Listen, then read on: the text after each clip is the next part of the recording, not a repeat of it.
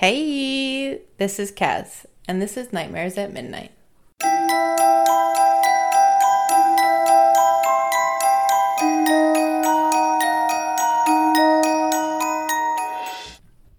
Good morning, good afternoon, good evening, whatever time you're listening to this. Like I said, my name is Kaz, and it's just me today, no Violet. We're going to keep it short and here in the beginning, and we'll just talk quick about a few things, housekeeping, and what we're watching. This week, tomorrow I have surgery, and then Thursday is Thanksgiving, so hopefully everyone has a good time. My husband is cooking our Thanksgiving meal because I don't think I'm going to be very up to it, so hopefully that'll go well. Then before we know it, we're already into December. A few episodes in December, we will do some about elves and Krampus, and I've got requested that one a few times now, so that one will definitely be done. Here in Alaska, it is surprisingly not as much snow as I would have expected us to have already, or as we had last year. We had way more snow than this last year. It's been in the 30s quite a bit for the last few days. So yeah, we'll just jump right into it. We'll start with what I'm watching.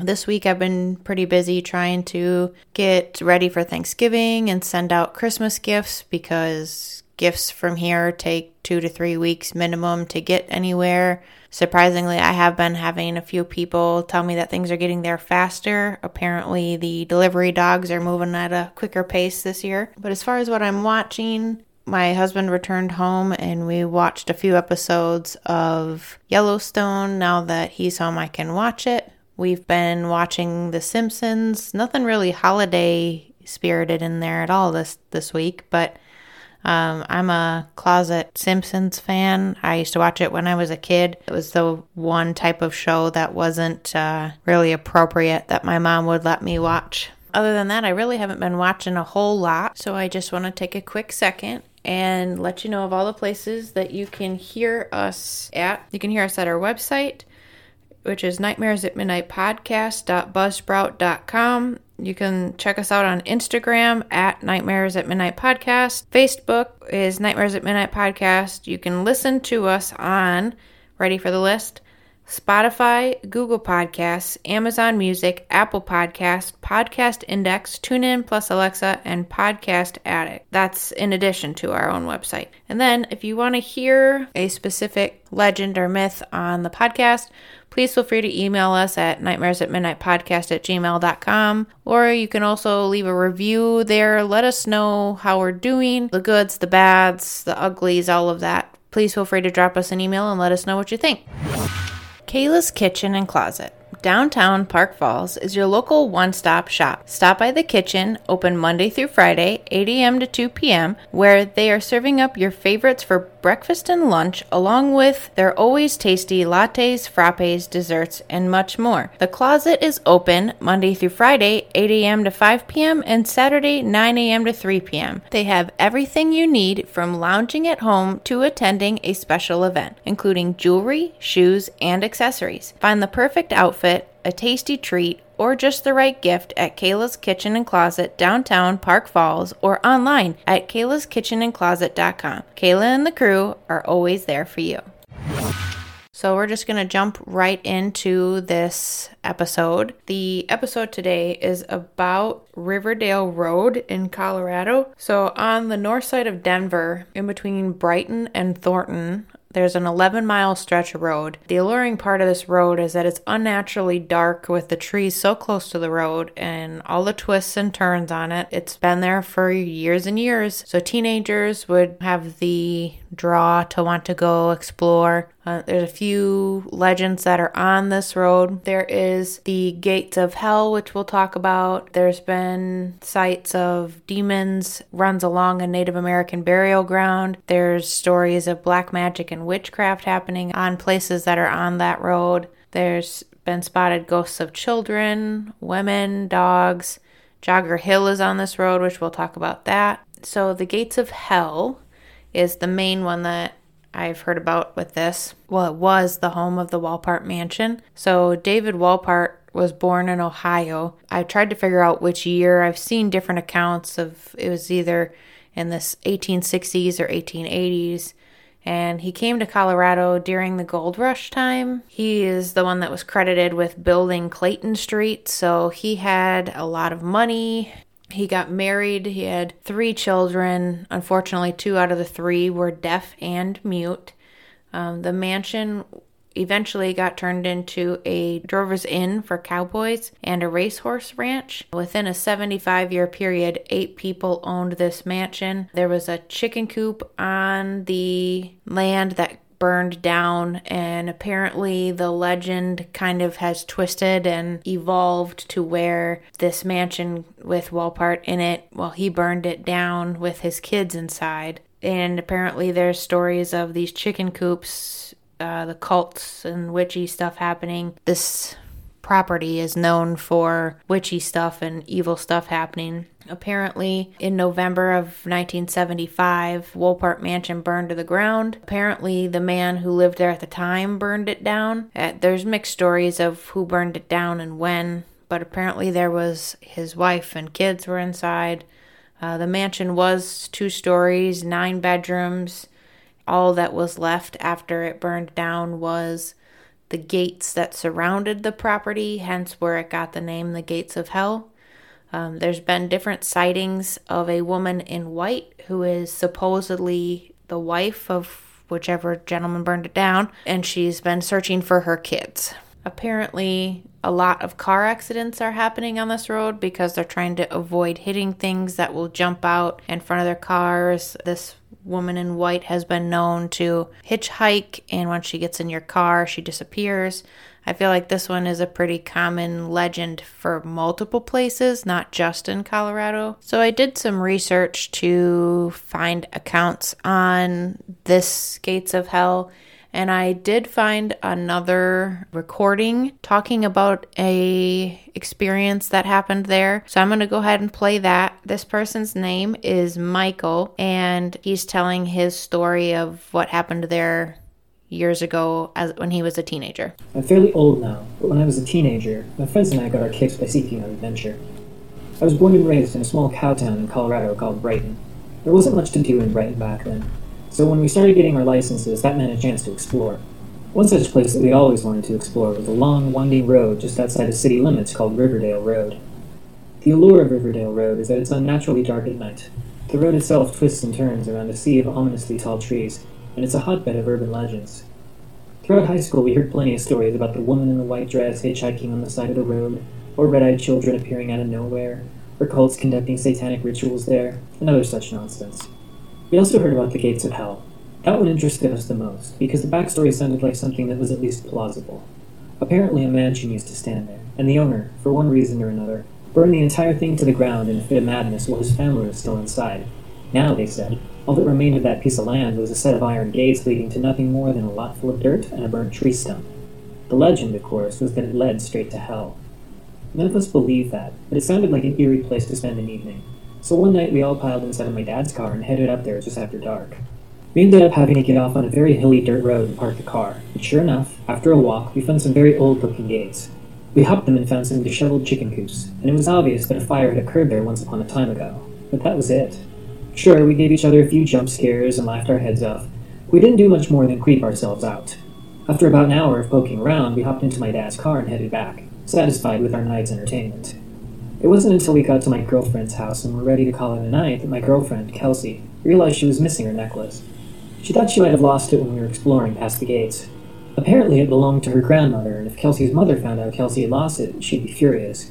Kelsey asked me to go back and look for it. 2 of our 4 friends had already gone home, and the stragglers were giving us excuses about curfew. I told Kelsey, okay, let's go. But she said her mom would also kill her if she left the house so late at night.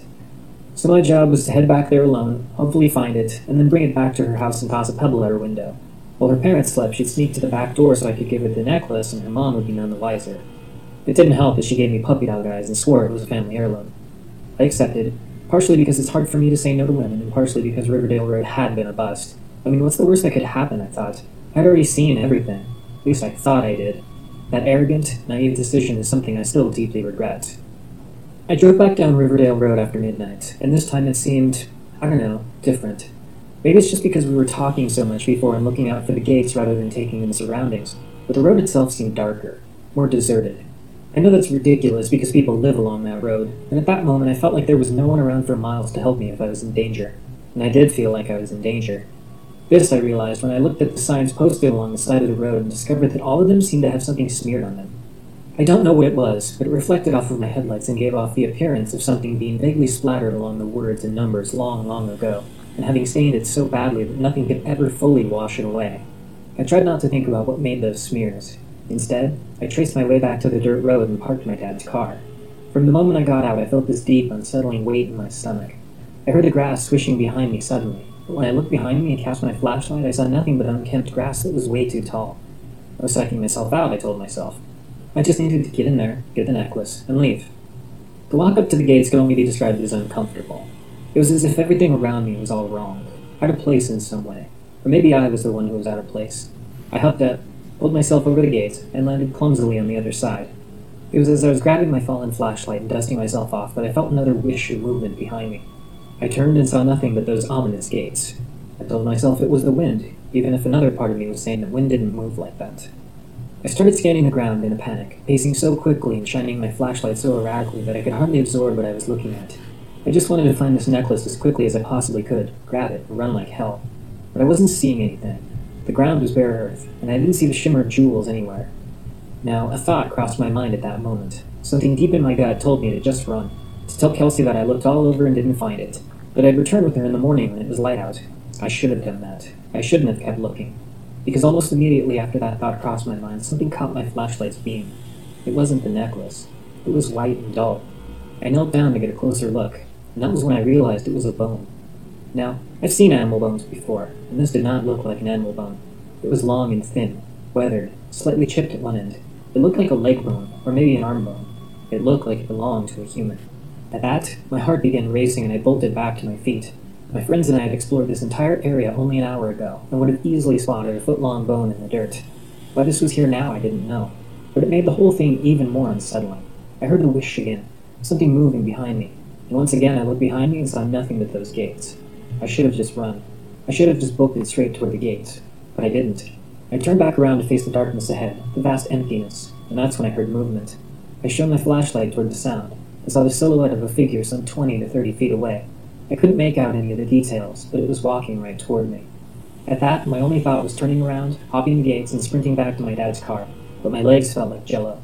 I willed them to move, but I was frozen in place. I've never felt so paralyzed, never felt so helpless before in my life. Maybe I was imagining it. I pointed the flashlight down, and then back up, and saw nothing. But I still heard the movement. I heard the pace of something approaching me, and I was frozen like a statue. I lowered my flashlight again, and I clenched my fists, and I closed my eyes. This wasn't happening. This was not happening. I prayed to someone, anyone, please stop this hallucination. Please send this thing away. Please just let me get out of here. If that happened, I would never set foot in this wretched place again.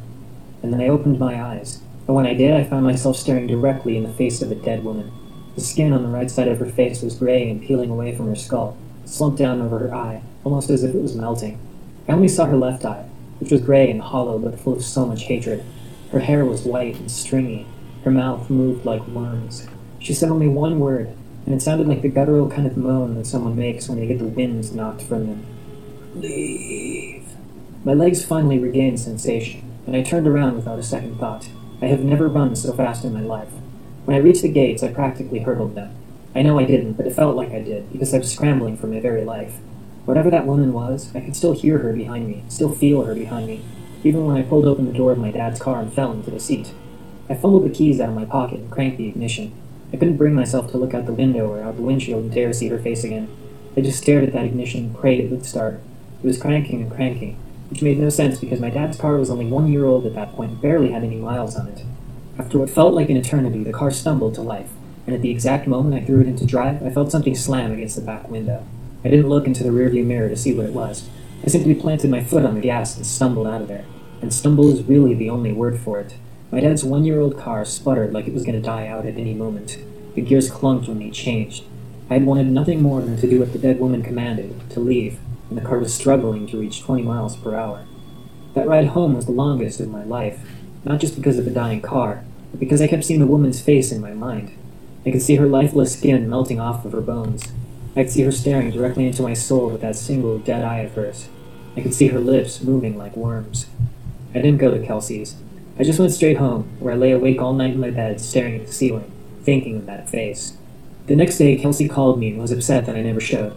I tried to tell her what happened, tried to tell my friends in coming days. They all thought I was just pulling one over on them, or better yet, just making up an excuse to cover up the fact that I simply went straight home instead of trying to search for the necklace. At a certain point, I just stopped trying to argue. My dad was even more furious. His car was a mess. It still ran like crap, and there were now handprints smeared all over the back window. He didn't believe anything I said either, which I kind of figured would happen, and he just assumed I screwed it up driving down Riverdale Road like a maniac. He took it to his mechanic, and all told, the car's spark plugs were shot, some of the vacuum hoses were severed, and the transmission was toast. I spent 2 years paying him back for that, and I still have no idea how any of it happened. Kelsey never found her necklace. I broke things off with her shortly after that, and I stopped talking to my friends once I realized my experience was one big joke to them. I moved out of state immediately after high school, and I've only been back to visit my family periodically. I refuse to go anywhere near Riverdale Road. And I've gotten better about it in recent years, but some nights I try to sleep and all I can see is that decrepit, peeling face hovering just before me, and I can hear that disgusting, raspy voice telling me to leave. It's been 20-something years and I can still see it just as clearly as I did that day. It's not something you forget. So I know that most people are listening to this because it's entertaining and it's scary, and you, like my teenage self, might get some quick thrills out of it. But I want this to serve as a warning, too. If you go up there, and you really shouldn't, do not go alone.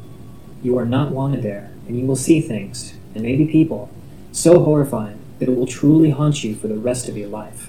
So that was an account by a man named Michael about the Riverdale Road and his experience by the Walpart Mansion and the Gates of Hell. As far as Joggers Hill, the story for that is there's a jogger that was killed in the 80s. He was supposedly out for his nightly run when he was hit and left to die by the motorist. I've read a couple different stories to where he was beheaded in this accident. I've also read stories about the rumors that there are sounds of jogging feet and fists banging on cars that travel that road. In some cases, those who were parked at the top of Joggers Hill claim to have seen handprints on the windows.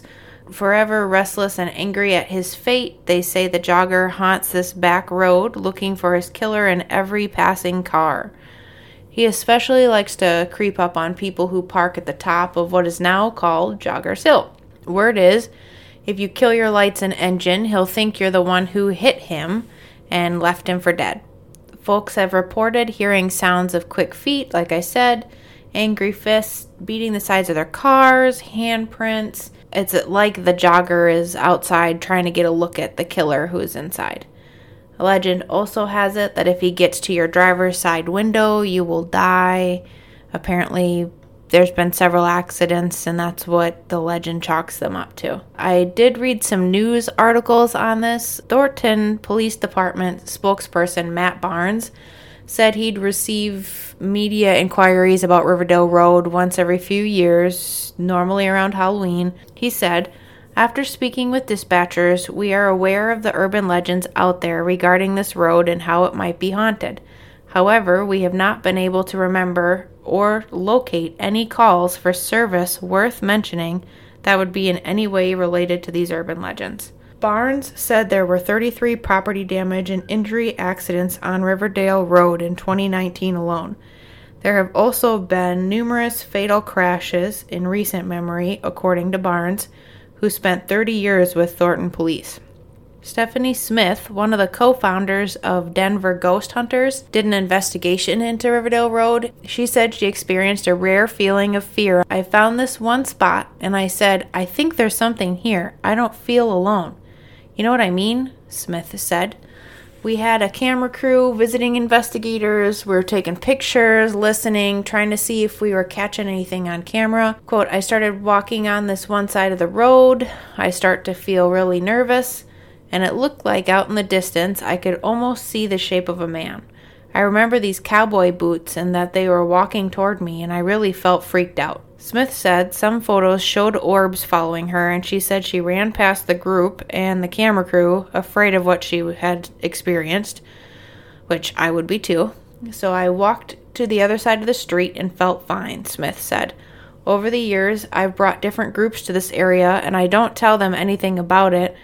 So I have them walk where I walk, and a lot of people, especially women, have this feeling like someone's going to get them. And it's always on the west side of the road.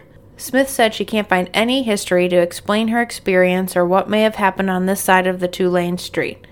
Riverdale Road has a history of alleged hauntings and urban legends, from the existence, like I said, of the literal gates of hell to the story of a man who lost his mind and burned his entire mansion down.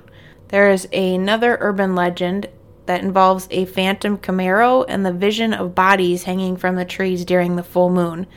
Apparently, these bodies are said to be witches that were previously hung there for doing witchcraft, of course. And if you stand in the right spot, you experience these moments of dread. Another legend is that there is a young boy who was killed, hit by a car. Now he paces the street restlessly at night, smearing his bloody handprints on every street sign as he walks by them. By morning, the prints are always gone. I had previously mentioned that Riverdale Road was built alongside of a Native American burial ground. The land that it cuts through is known to be haunted as well, and for hundreds of years there have been stories of Native American shapeshifters roaming the land, so now they appear on the road. They can take different shapes and communicate with people in their own ways. So basically, if you plan to visit, be on the lookout for any unusual activity. It could be shapeshifters playing tricks on you. One thing that I do think is pretty cool is that around Halloween time, a group puts on this haunted field that you can go to. It's got pumpkins, and after dark, it's like a haunted hayride type of deal. They have a trip in the woods that you can go through where zombies are coming after you with chainsaws and stuff. I just think that the location is spooky enough as it is, so if you add on what they're doing, that has to be a pretty awesome Halloween event to go to. As far as books, I did find a few. There's one that you can read on the Kindle called Terrors on Riverdale and Other Colorado Haunts, Riverdale Road Book 1. I could not find any merch though. Anything that I could find was basically for that haunted field. Other than that, there's not much merch on it. I thought that this would be a quick, fun story for you before Thanksgiving. You can listen to us again on nightmaresatmidnightpodcast.buzzsprout.com. You can check us out on Instagram. There is posts, not every day, but every couple days I post on there to remind you about our episodes. On Facebook, there's Nightmares at Midnight Podcast that you can follow. You can listen on Spotify, Google Podcasts, Amazon Music, Apple Podcasts, Podcast Index, TuneIn Plus Alexa, and Podcast Addict. If you would like to get your hands on some Nightmares at Midnight merch, just let me know. Send us an email at nightmaresatmidnightpodcast@gmail.com. I know the holidays are coming up, and we've got some stickers or shirts here that you can get for your Nightmares at Midnight podcast fan. So we'll talk to you next week. And as always, catch us next time.